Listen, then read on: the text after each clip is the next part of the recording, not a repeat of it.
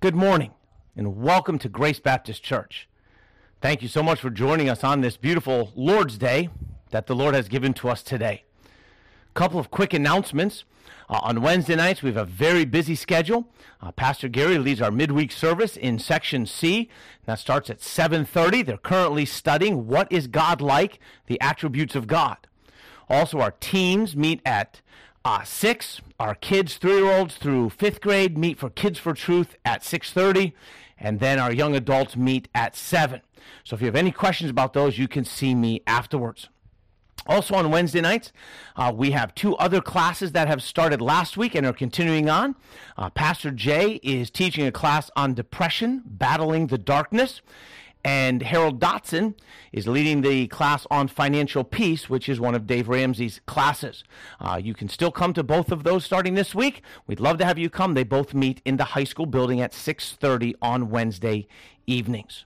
We are having our village lunch today, so if you're here this morning and you've got kids, we'd love to invite you to stay for dinner with us afterwards in the atrium right outside the kids' chapel.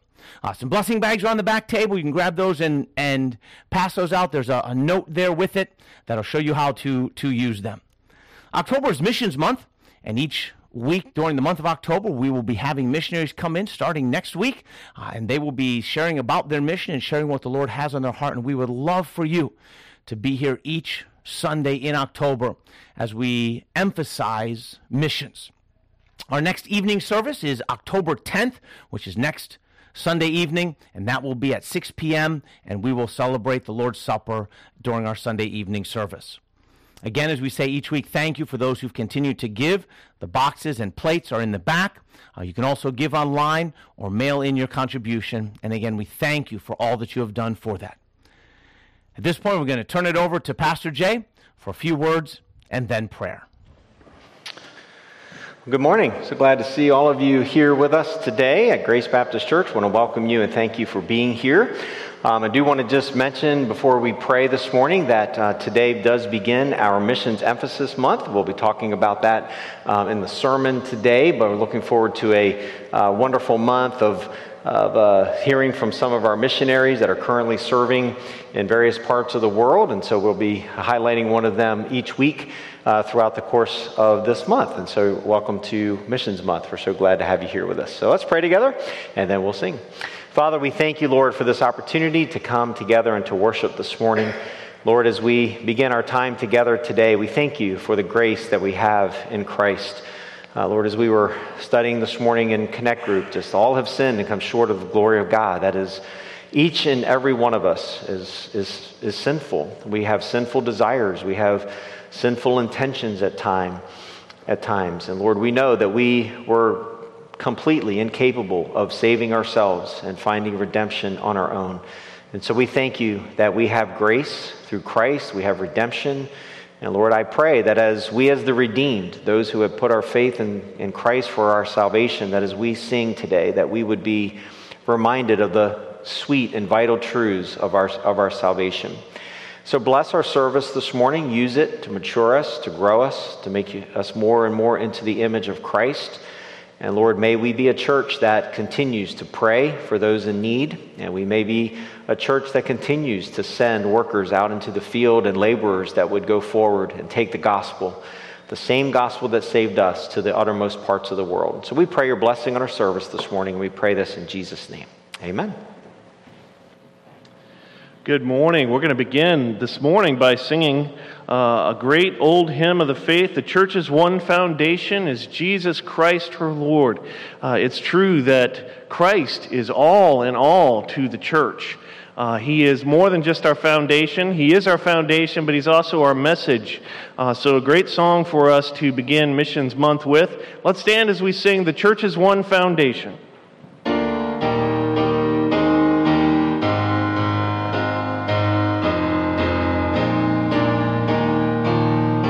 The church's one foundation is Jesus Christ the Lord. She is his new creation by water and the word. From hem he came and sought her to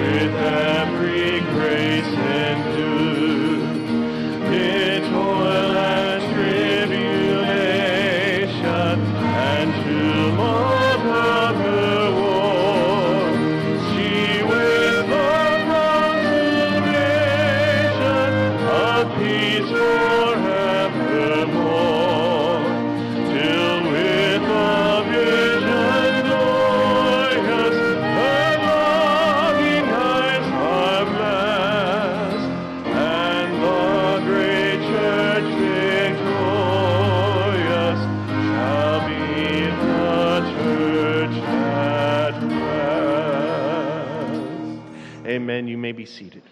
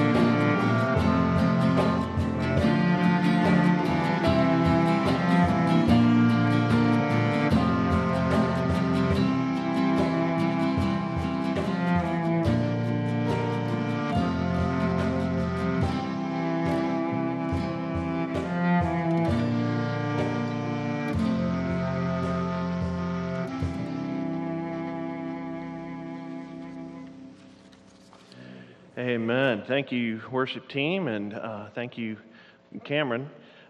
Cameron is home this week to play for Tori and Hunter Coates' wedding. And so congratulations, by the way, to that happy couple. And Cameron knows that part of that deal is when she comes home, she plays for church. So that's good. Or she should by now. She should know that. So that's another song. The song that we just played is another song that I want us to learn sometime soon as a congregation. Today, though, we're going to start learning another song. This is a song that Brother Michael sang for us last week and did a beautiful job with. It's a great new hymn of the faith. And so we're going to sing a couple verses and choruses for you just to refresh your memory. And then we're going to go back to the beginning and ask you to try your best and sing it with us. So listen as we sing Christ is All.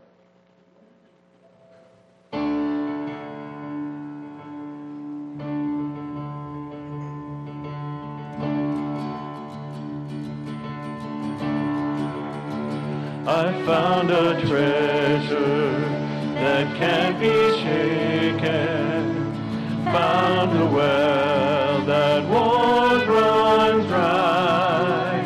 Oh, worldly pleasure, be now forsaken. Behold what love, what life is mine.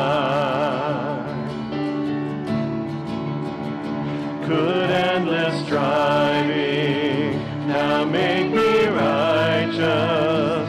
Could all my works now grant me hope? Oh, hallelujah, the blood of Jesus, my only plea, my only boast. Christ is all.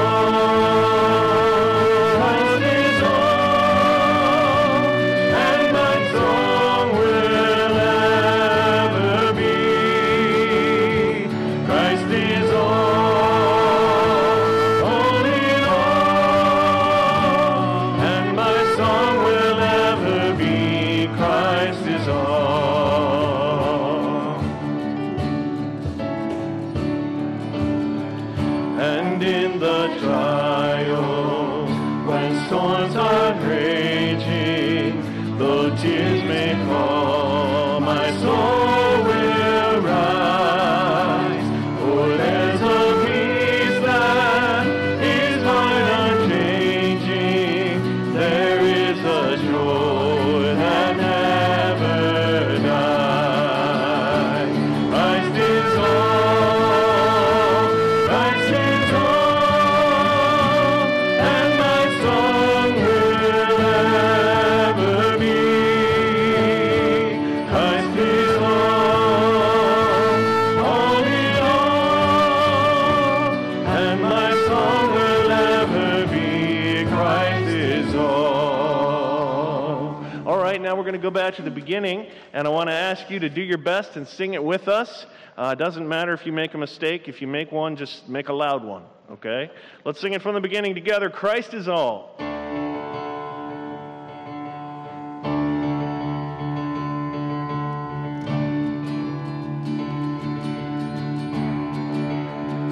I found a treasure that can't be taken, found a well that won't run dry. Oh, worldly pleasure, be now forsaken. Behold what love, what life is mine. Could endless striving now make me righteous? Could all my works now grant me hope? Oh, hallelujah, the blood of Jesus, my only plea, my only boast. Christ is all, Christ is all, and my song will ever be. Christ is all in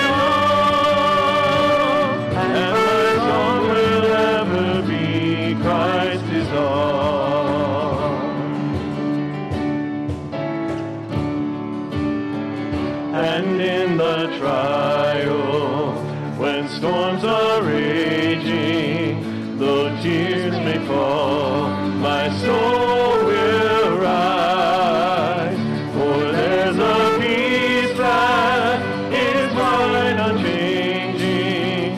There is a joy that never dies.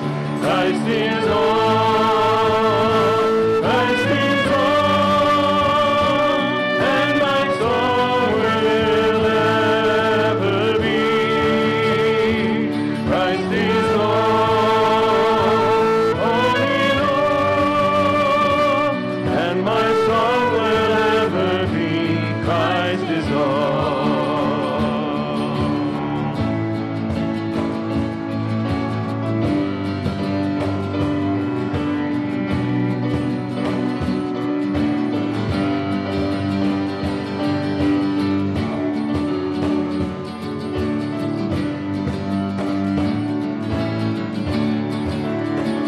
When life is passing and strength is fading, I'll see the one that I adore.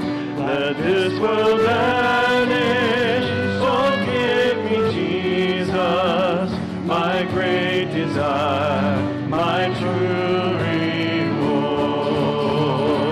Christ is all, Christ is all, and my song will ever be. Christ is all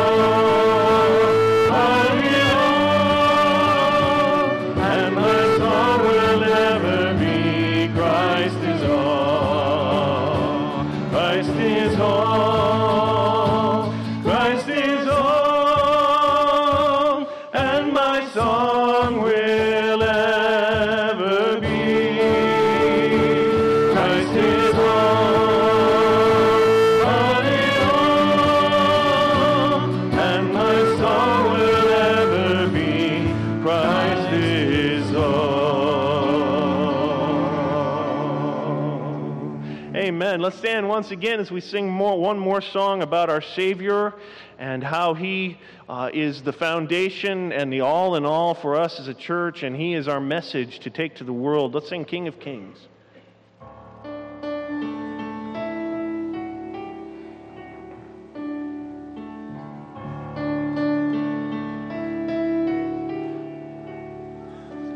In the darkness we were waiting, without hope, without light, till from heaven you came running.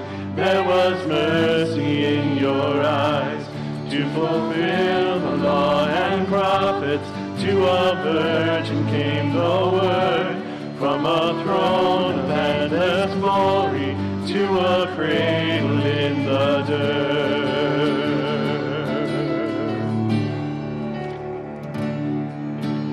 Praise the Father, praise the Son, praise the Spirit, three in one. God of glory, majesty, praise forever to the King of Kings.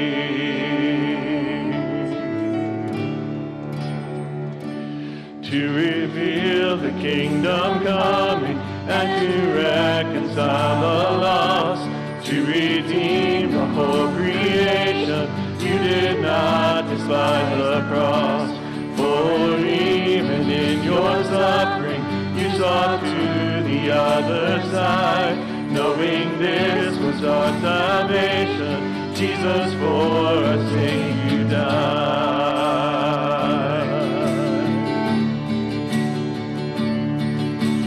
Praise the Father, praise the Son, praise the Spirit, three in one. God of glory, majesty, praise forever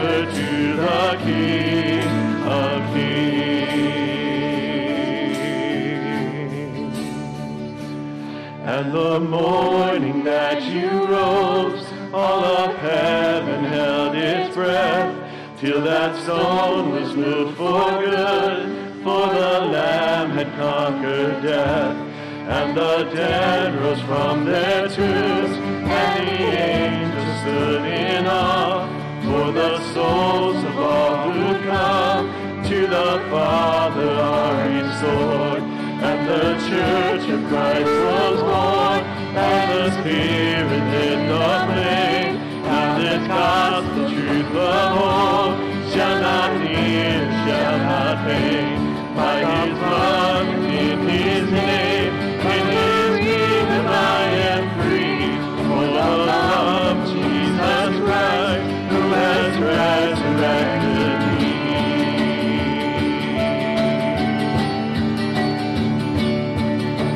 Praise the Father, praise the Son, praise the Spirit, three in one.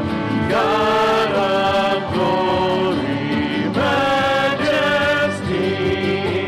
praise forever to the King of Kings.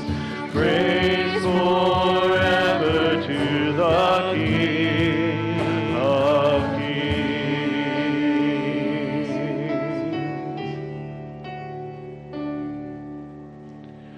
Amen. You may be seated.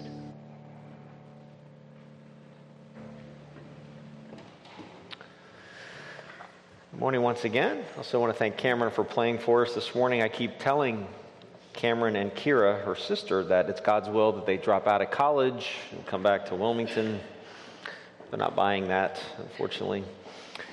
Who am I to say it's God's will for them to do that? Pastor Wes mentioned Hunter and Tori's wedding yesterday, and I was looking to see if Reese and Lauren are here.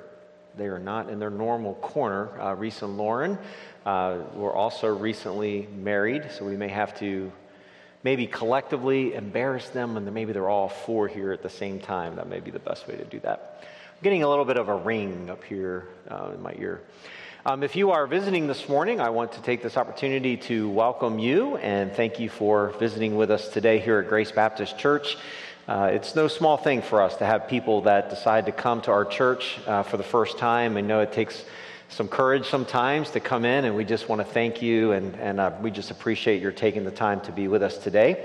And we do have a way to get some information. You can get some information to us. There's a QR code that's printed on a card in the pew in front of you, and you can scan that with your smartphone, and what that will do is it'll just take you to a place you can answer a couple of questions for us. Nothing too difficult, and then you can send that in, and our goal would be then to follow up with you if you have any questions about our ministry, or if there's something that you would like for us to talk with you about. We are certainly willing to do that and ready to do that, but you can use that, and again, just tell us a little bit about yourself, and we will get back to you and answer any questions you may have for us. So again, thank you for being here. Just one quick correction on the announcements that were on the printed form. The Life Chain today, if you're participating in that, they meet at the St. Matthew's Lutheran Church. And so I think it is incorrect in the printed bulletin. So if you're planning to take part in that this afternoon, meet at the St. Matthew's Lutheran Church. This morning we do begin our Missions Emphasis Month, and a number of years ago we moved away from our previous model, which was to highlight missions through the course of 1 week during the year. And instead, we have now been setting aside an entire month to do that. And what we have done, and we'll do again this year, is I will be speaking today a little bit about the area of missions. And then over the next rest of this month, the rest of this month, we'll be having some of our current missionaries. Brad Young will be with us. Missionary Wong will be with us. There are two missionaries that we support. Brian Palumbo, who is unusually not here today. He may even be out ministering today. I'm not sure. He is. Well, there you go. He's out on with his ministry today, Romans Road for the Deaf. And we'll be hearing about that ministry. And then Pastor Alan Benson, my predecessor here at Grace, will be here with us. And he is currently working at Bob Jones University and Seminary, and they have some exciting things going on in the area that I want to talk a little bit about today, and that is the area of church planting and church growth. And so we've asked him to come and participate in our missions conference this year as well. So please be here each and every Sunday, especially if missions is new to you, and maybe some of the missionaries, you don't know them. This is a great opportunity for you to get personally acquainted with them. I was thinking about Brad in particular. He's a good friend of mine. I've known him, been in ministry around him really my whole time, as Alan as well. Been around Brad most of my ministry. We ministered together in Florida, and then he was on staff here. And I remember when Brad came back from Canada the first time, and he preached, and at the end of the service, afterwards he said, "You know what's funny? Because I didn't know, because I knew like 30% of the people."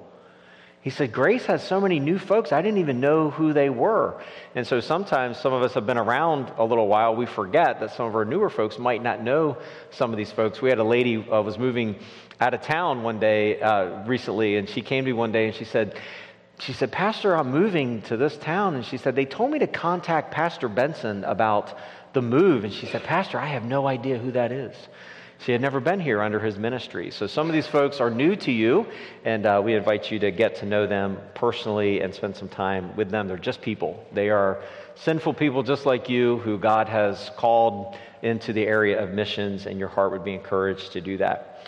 This morning, I do want to kick off our missions month, if you will, talking a little bit more about maybe, I guess you could say it this way, local missions right here at Grace, right here in Wilmington. But I want to begin with just making a couple of observations, and then we'll get into our text in just a moment. But over the last several decades, as we look back over the last few decades of the church in the United States of America, by the way, I'm going to use the word church probably in reference more particularly to the church in general, okay? The if you will, universal church, not in a universalist sense, but the church globally, that the growth of the church here in our country, in the United States, afforded us opportunity to engage in worldwide missions. In fact, if you are a little bit familiar with our missions program here at Grace, we've had as many as approximately 100 missionaries that we have been supporting. And from its very early days at Grace, we have been emphasizing world missions and giving to missions and making sure that we are financially supporting those that the Lord takes to foreign fields or even fields and ministries right here in the United States. Missions giving and mission support was part of the fabric, not just of Grace Baptist Church, but it was the fabric of most, especially independent churches that were willing to sacrifice financially in order to give to the work of the ministry, not just here at home, but globally. But, however, with the malaise, I'm going to call it that, the malaise that is rapidly settling over the church in the United States of America, these opportunities are slipping away. In fact, it's interesting to me. I noticed this over the last couple of weeks. I was saying to somebody just a little while ago, I'm inundated probably like you with people who send me sermons and they send me blog posts and articles. And I write that, by the way. I enjoy that. But I also get a lot of invitations to a lot of different conferences. And it's interesting, some of the titles that conferences in our country are dealing with. What issues are they addressing?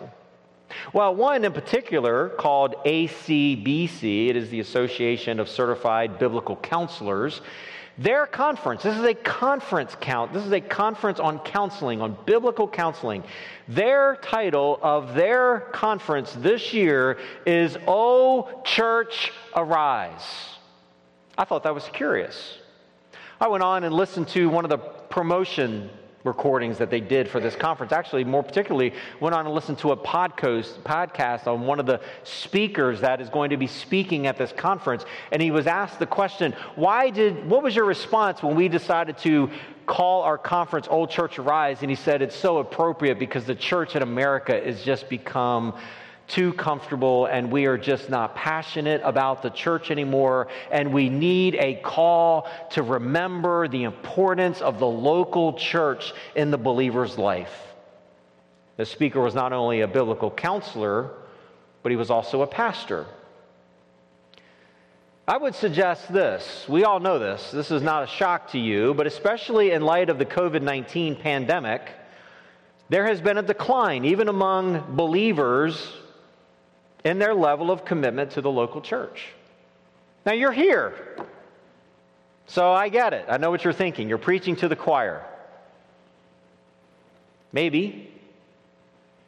But we have to understand that I would suggest, by the way, that while this trend is troubling, and don't get excited, I'm not overly obsessed with numbers. It's not about building a huge empire to ourselves. It's not about that. But when our attendance declines, it speaks to the fact that we are not taking the assembling together of ourselves as seriously as we ought.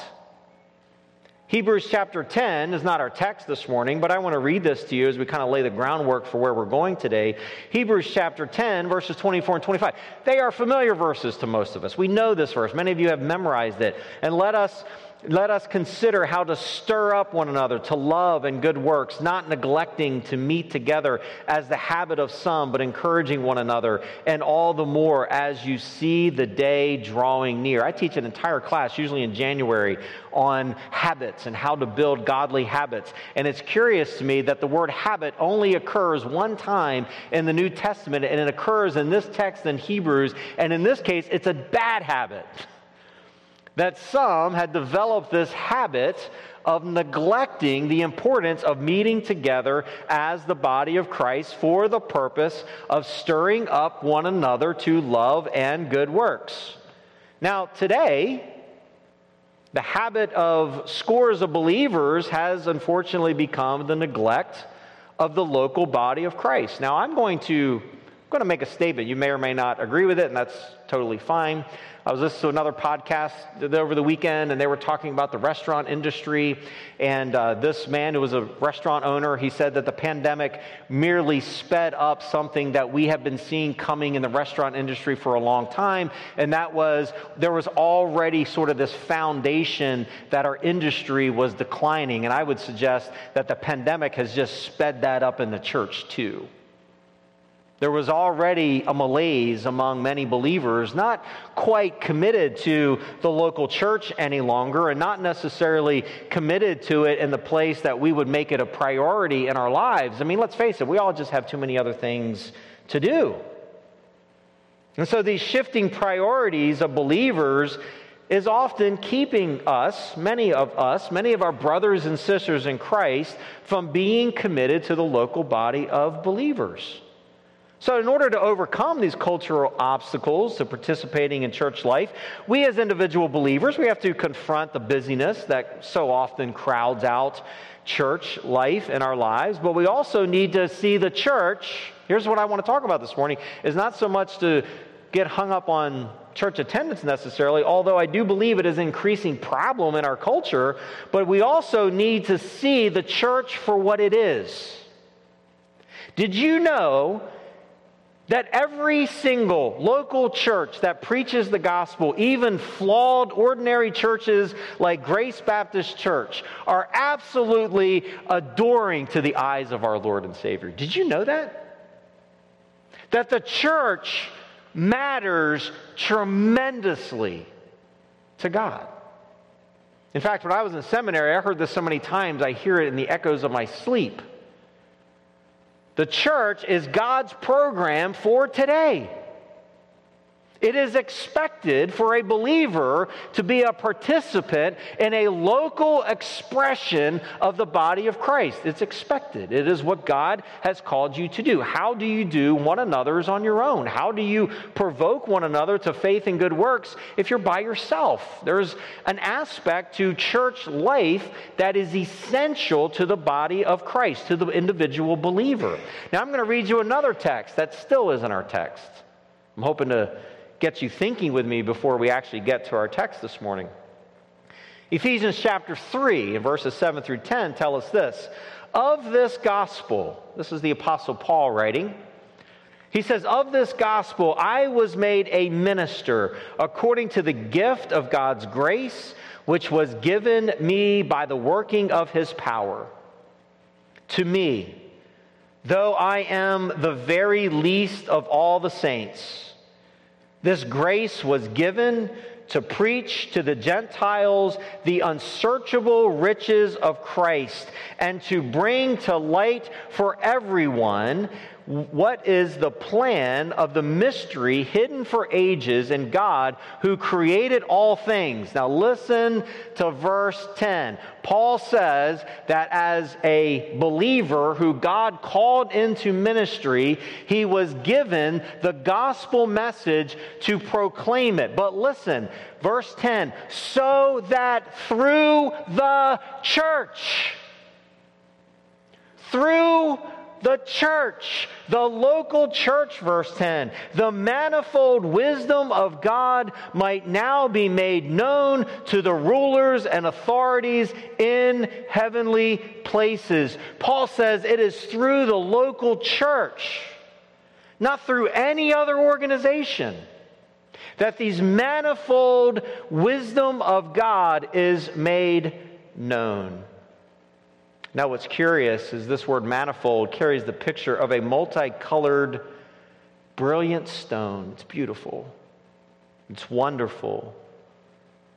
So it's curious when we think about this most precious message that God has, this gospel message, which we'll define here in just a few moments.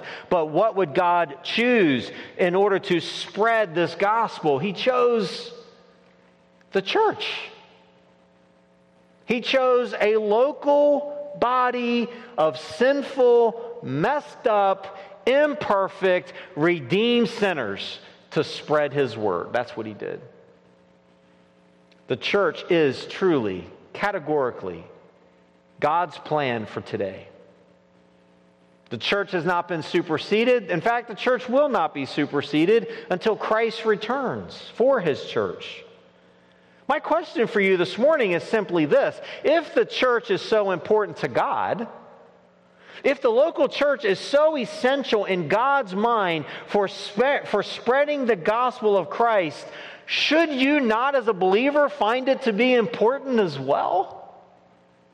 And when we think about this area of missions, what is missions about? I would suggest that missions is about planting, growing, and supporting local churches that are being started. I told you this before, as Brad comes here in the coming days. Brad Young has been calling me on the phone from Canada pretty regularly, saying, Jay, I got too many churches. I can't do this anymore. Who's going to help him?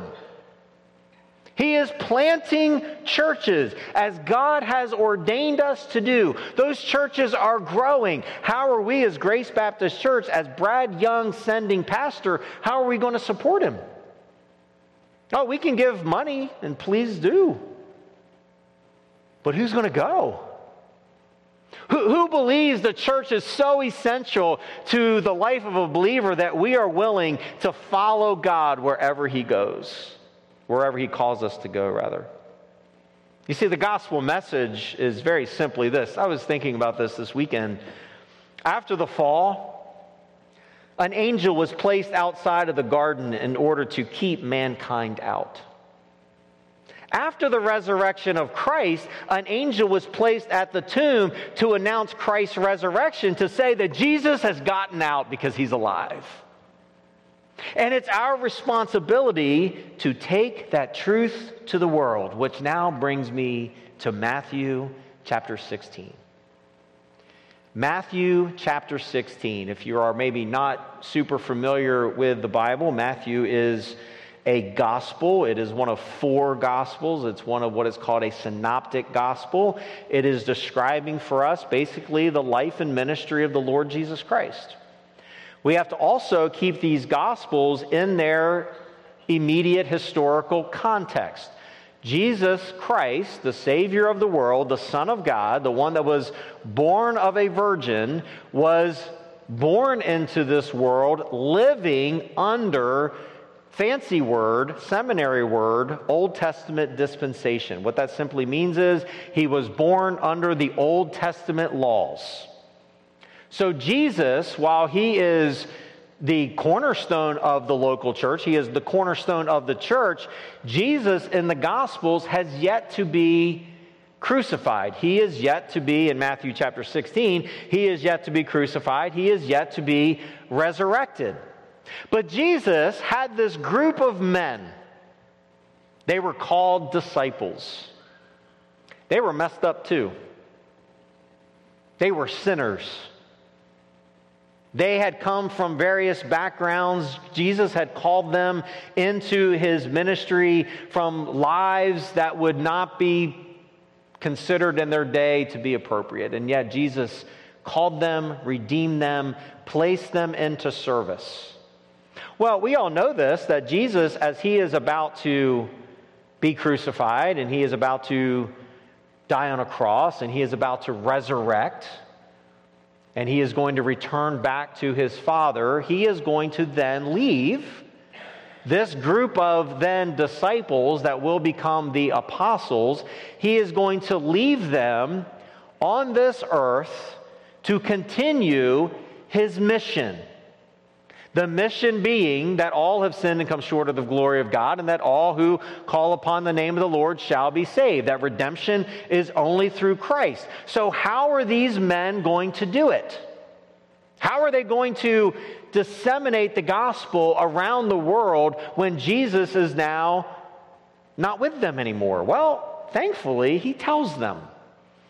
In Matthew chapter 16, verses 13 down through about verse 20, we're going to consider 4 foundational facts about the church. And let me say this here, lest I forget. The church in Matthew 16 is future. It hasn't happened yet. It hadn't started. Jesus didn't actually start the church. It doesn't start until Acts chapter 2. It actually begins after the resurrection of Christ. But notice what Jesus says. He says, beginning in verse number 13 down through 18, we're going to find this first foundation of the church.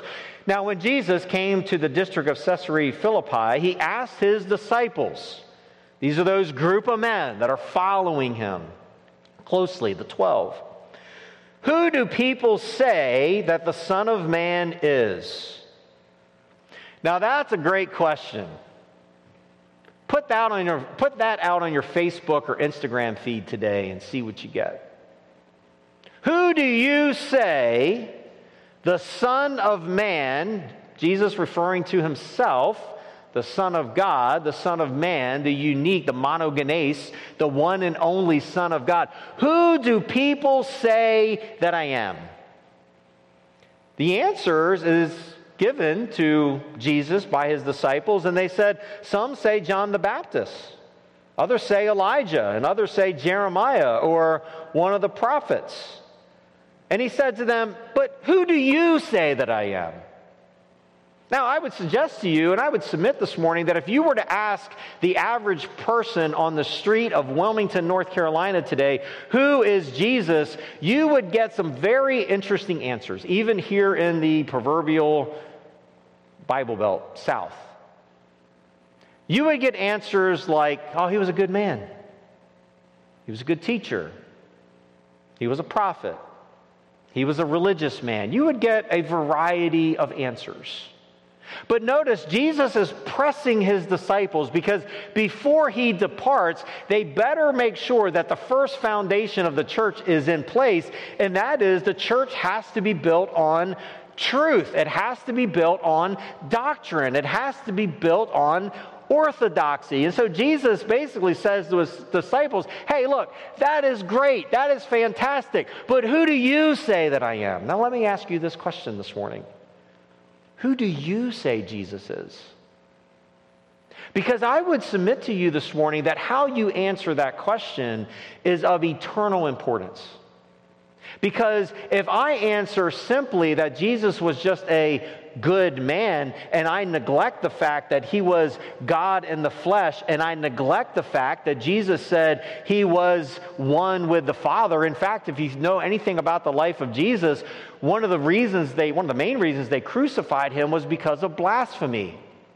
In one of the texts, he made this statement when he said to the people around him, before Abraham even existed, I am. In other words, he was claiming to be pre-existent. He was claiming to be omniscient. He was claiming to be eternal. On another case, he says to a man, I am going to forgive you of your sins. And there is this religious uproar because they ask him, who are you to forgive sins? Only God can forgive sins. And Jesus said, yeah, you're right, because I'm God. And so how you answer this question is of tremendous, eternal importance for you individually. That without answering this question and accepting Christ, accepting I'm a sinner, repenting of my sin, and believing in Christ as my Savior, that I am lost for eternity. That's a hard message, but it's true. In fact, not only is the answer to this question important for you individually, it's an important question for us to answer as a church. You do know that many churches that may claim the name Christian completely deny the deity of Christ. Deny the fact that He is the only way to heaven. Deny the fact that He is the propitiation, another fancy word for our sins. So this is an important question. Who do you say that I am? Well, Simon Peter said, you are the Christ, the Messiah, the one that the Old Testament had predicted generations before Jesus was born. He said, you are the Christ and the Son of the living God. Peter passed his Sunday school exam. He got it right. Jesus, you are the Messiah. You are the Son of the living God, of the exact same essence. God in the flesh. You know, orthodoxy may not be popular today. And maybe you think theology is boring, and yet right theology leads to right living. If we cave as a church, again, collectively as a church, if we cave on the truths of Scripture, how will people know and believe the truth? How will they find the answers to life's most complicated questions? How will people stand against the many issues that are pressing against us and calls us out of touch and outdated when we stand for things like biblical marriage and the sanctity of life? How are we to stand if we refuse to accept the truth that redemption is only found in Christ? And so Jesus here, as He is soon to depart this world, He asks Peter this theological question, this theological issue that churches need to stand on unapologetically, that Jesus is the Messiah, He is the Son of the living God, He is, in fact, the Savior of the world for those who believe on Him. That is not negotiable. And as believers, if we preach that and we tell people that, and they are offended, I understand that. But if we are offensive in that message, shame on us. But Jesus now says to Jonah something very interesting. By the way, before I get to that, He says in verse 17, blessed are you, Simon Bar-Jonah, for flesh and blood has not revealed this to you, but my Father who is in heaven. That's an interesting statement. You only know this, Peter, because God is my Father, one in essence, has given you this truth. We know this. We're talking about this in Connect Group. We know the general revelation as we see it in Scripture. Places like Psalm 19, places like Romans chapter 1. We see the general revelation around us that points us to God. That is something, again, general revelation. It reveals the existence of God. Romans 1 says that is enough to condemn us of our sin, but it is only through special revelation that the Holy Spirit of God uses His Word to convince us that these matters are true, and this was true for Peter. It was God who had given him this message. Now, that's all that to say, orthodoxy, right doctrine is essential, but secondly, it is also built by the power of Christ. I find the next verse very comforting, by the way. But I tell you, you are Peter, and on this rock I will build my church. I love the word I in that verse, because I will build my church, is Jesus will build His church. It's not dependent on me. Praise the Lord. It's God's church. I like it when pastors, I see pastors say this, and it's weird as a pastor. You say, well, my church does this, and very often, myself included, well, not my church, it's just the one that Jesus lets me borrow. Because it's His. Notice that this church is going to be built on Christ. It is through His work. And I don't want to get wrapped up in the details of this. Our time is slipping away very quickly. But this is the very first time in the Gospels where the word ecclesia is used. This word ecclesia just meant an assembly of people over time. By the time we get to Acts chapter 2 and beyond, the word ecclesia took on a very technical term to refer to the people who believe in Christ, to the church of Jesus Christ, to those who've put their faith in Christ. It was applied to Christians particularly. And so when Jesus says, I will build my church, He is not talking about the fact that He was going to build some large cathedral.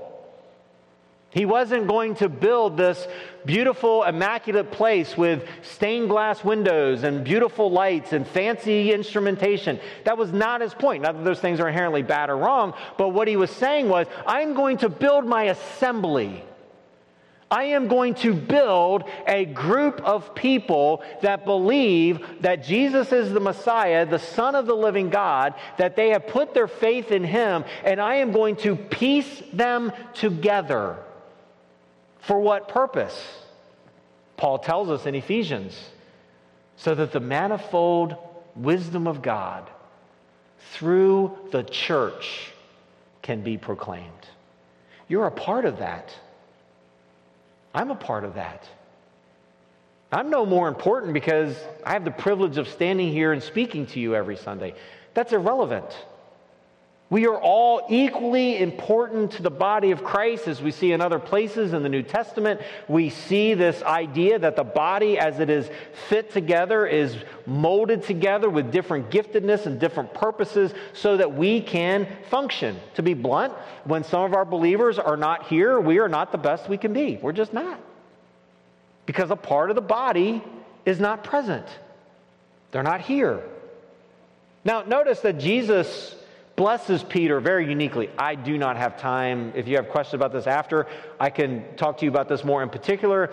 This is not a proof text that Peter became the first pope. That is not what is happening here. In fact, if you read through the writings of Peter himself, we understand that Peter never saw himself as the first pope. Never.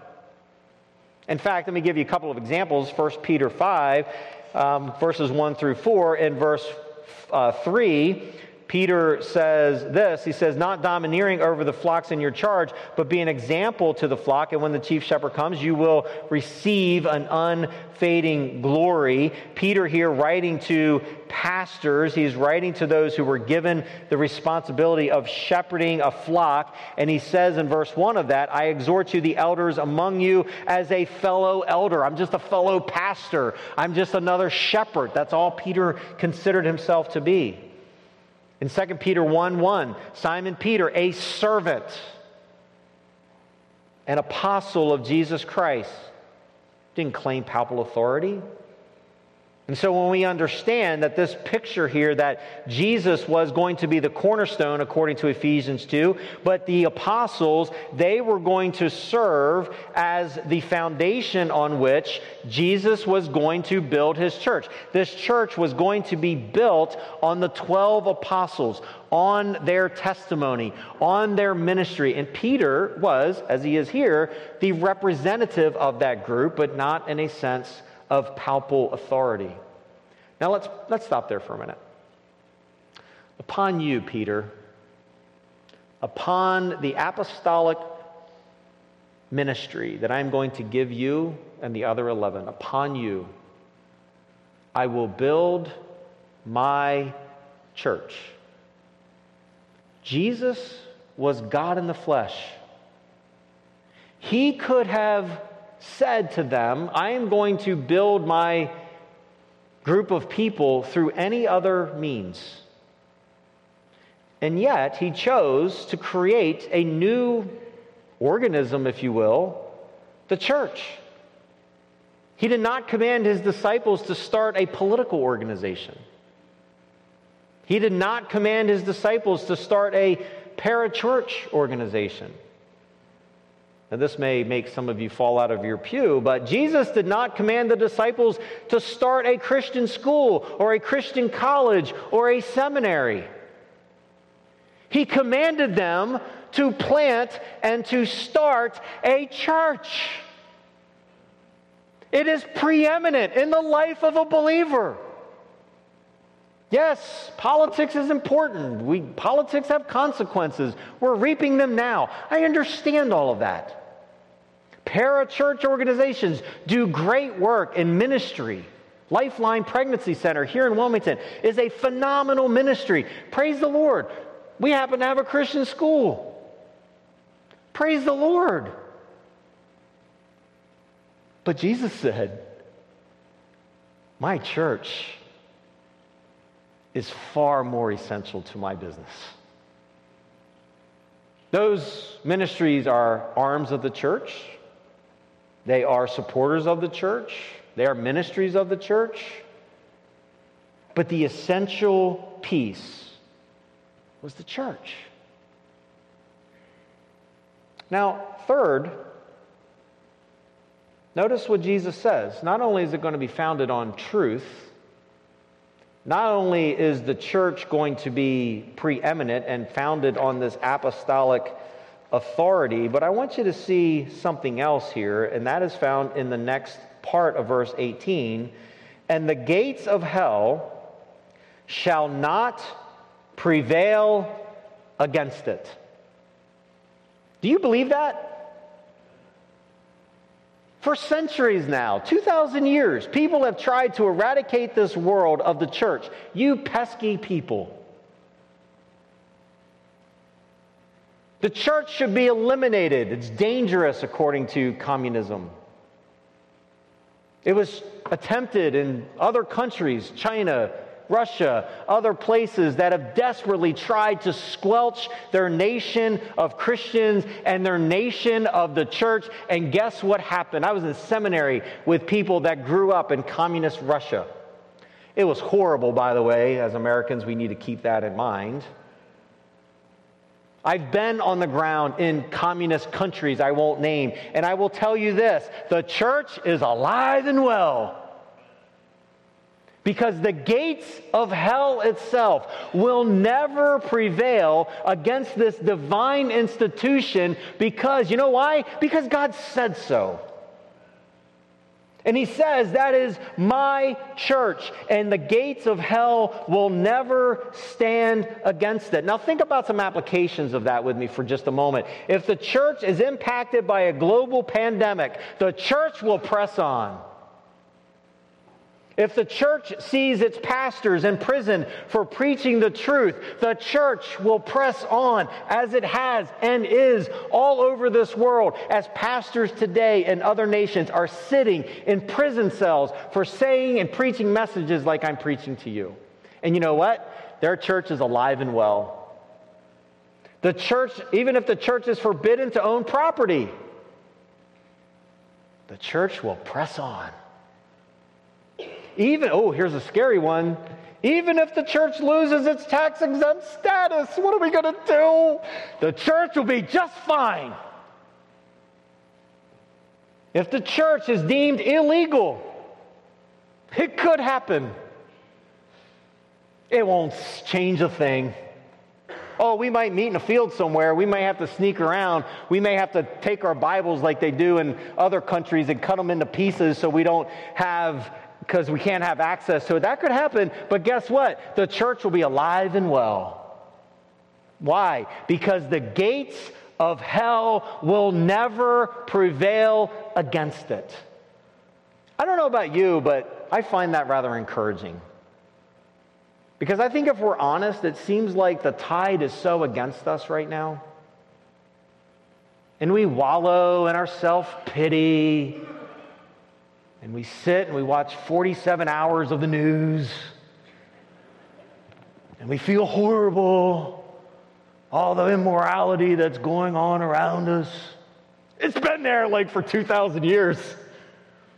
People in Greece and Rome, they were pretty messed up too. And guess what? The church still thrived in those contexts. Oh, by the way, the New Testament was written in those contexts. Comes to mind when we think the church is in trouble somehow. The little phrase, "O ye of little faith." I will build my church. and the gates of hell, it may feel like you're losing. You may feel like you're pinned against the wall. You may feel like you're going to lose everything that's important to you. But you know what? Satan will not win. And then finally, the church is built on biblical authority. Notice what he tells Peter. He says in verse 19, I will give you the keys of the kingdom of heaven. And whatever you bind on earth shall be bound in heaven, and whatever you loose on earth shall be loosed in heaven. Before I get to verse 20, which is very intriguing to me, I would just comment here about this verse 19.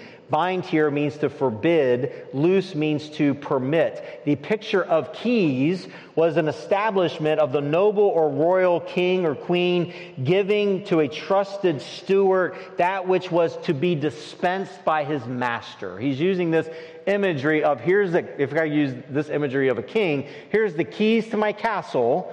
I am leaving, and you are given the responsibility to dispense what you deem to be necessary.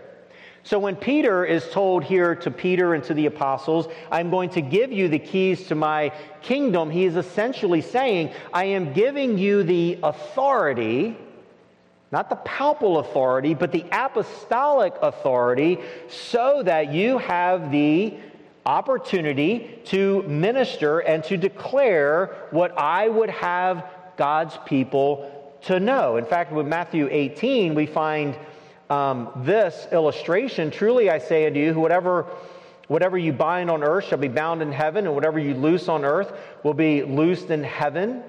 Again, I say to you, if two of you agree about anything and ask, it will be done in my Father in heaven. For where two or three are gathered together in my name, there I am among you. Now that verse is one of my favorite verses that people rip out of its context. Where two or three people are gathered together in my name, there I am among them, as if God's presence only happens when there's two or three of us together, or some kind of special presence happens. That is not what that's about. The context is church discipline.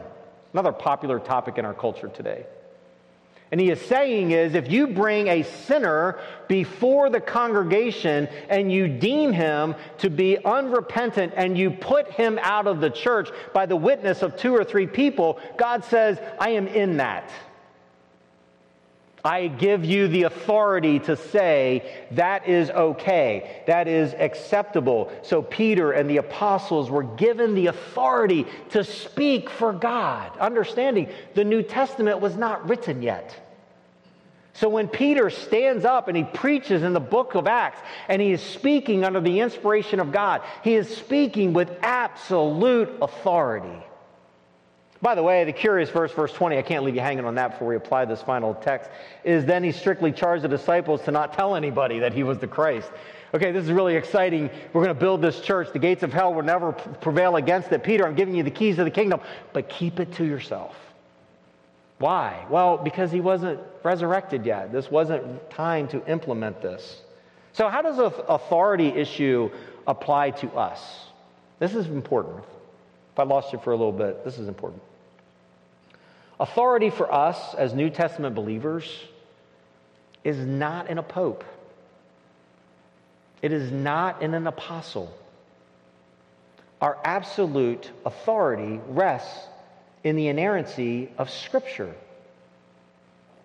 We say that the Word of God is necessary for faith and practice, that it speaks to the matters of life. So I can speak on authority when I say, thus says the Lord in His Word. I'm on dangerous ground when I say, I think this is what God said. That preaching and teaching and discipleship flows from the Scriptures rather than from one's opinion or one's feelings or one's personal experiences. Oh, there's a collision that happens when we do that. Here's what the Bible says, here's what it means, here's how it applies to you, and I can say that with authority because that's what Scripture teaches. Not because I think it's true, not because I want it to be true, not because it's my preference. It is because that is what the text says. My job as a pastor is to explain that to you and hopefully, prayerfully apply that to you and to teach you the principle, here is God, worship Him. And so if we are going to be part of this missions program, and we are going to see the church that Jesus promises to build here locally, it means that we need to be committed to our ministry. Life's hard, life's busy, you're tired, everybody's tired. Everybody's busy. The church matters. It matters to God. Jesus, by the way, shed his blood for it. We ought to be equally committed. But it also applies to us in a global mission sense in that we take our responsibility to take this same gospel to the uttermost parts of the world. That involves us being part of a missions program, giving to missions, possibly going into missions. The church, you've heard this, is not primarily a building. I get that, but we need a place to meet. There's nothing wrong with buildings. But it's a community of believers. The church is a place where the manifold wisdom of God might be known. And the body of Christ might serve together. And the body of Christ loves one another, forgives one another, rebukes one another, serves with one another, worships with one another. You see, the church matters a lot to God. It's the program he started. If it matters to him, I would submit it should matter to you. Let's pray. Father, thank you for these verses and this challenge this morning to each and every one of us. We live in an interesting age, an age where we can sit home and watch TV and watch even sermons online and read our Bibles by ourselves. It's a very blessed time in that regard, but also a dangerous time. Lord, I pray that my feeble attempt this morning would be one that would just stir our thinking to remember the glorious church that you have started. And it includes us as imperfect, sinful people. Lord, I pray now your blessing on the end of our service as we sing one last song, and we pray this in Jesus' name. Amen. I'm going to ask Pastor West to come and lead us in one final song. It's a song of invitation or a song of response. If you want to respond by coming here to the front, you're certainly welcome to do that. If you want to pray where you are, I would invite you to do that. My wife and I are going to slip out to the lobby, so if you have any questions or you'd like to speak with me, I would love to talk to you. Let's stand together. I want us to sing just the end of that song that we sang earlier, King of Kings, the part that talks about specifically about the founding of the church and the fact that the truth of the gospel will not kneel and will not faint, and as we heard preached this morning, the gates of hell will not prevail against it. Let's sing it together.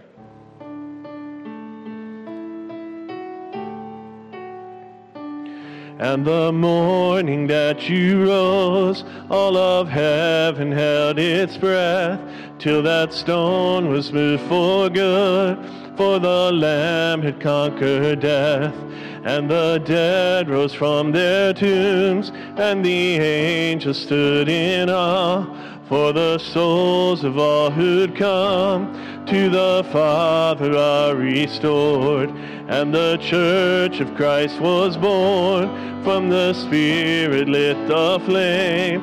Now this gospel truth of old shall not kneel, shall not faint.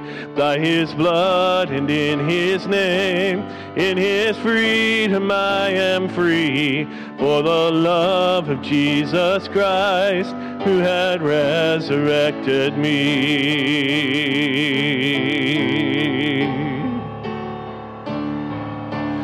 Praise the Father, praise the Son, praise the Spirit, three in one. God of glory, majesty, praise forever to the King of Kings. Praise forever to the King of Kings. Amen. You're dismissed. Have a great week.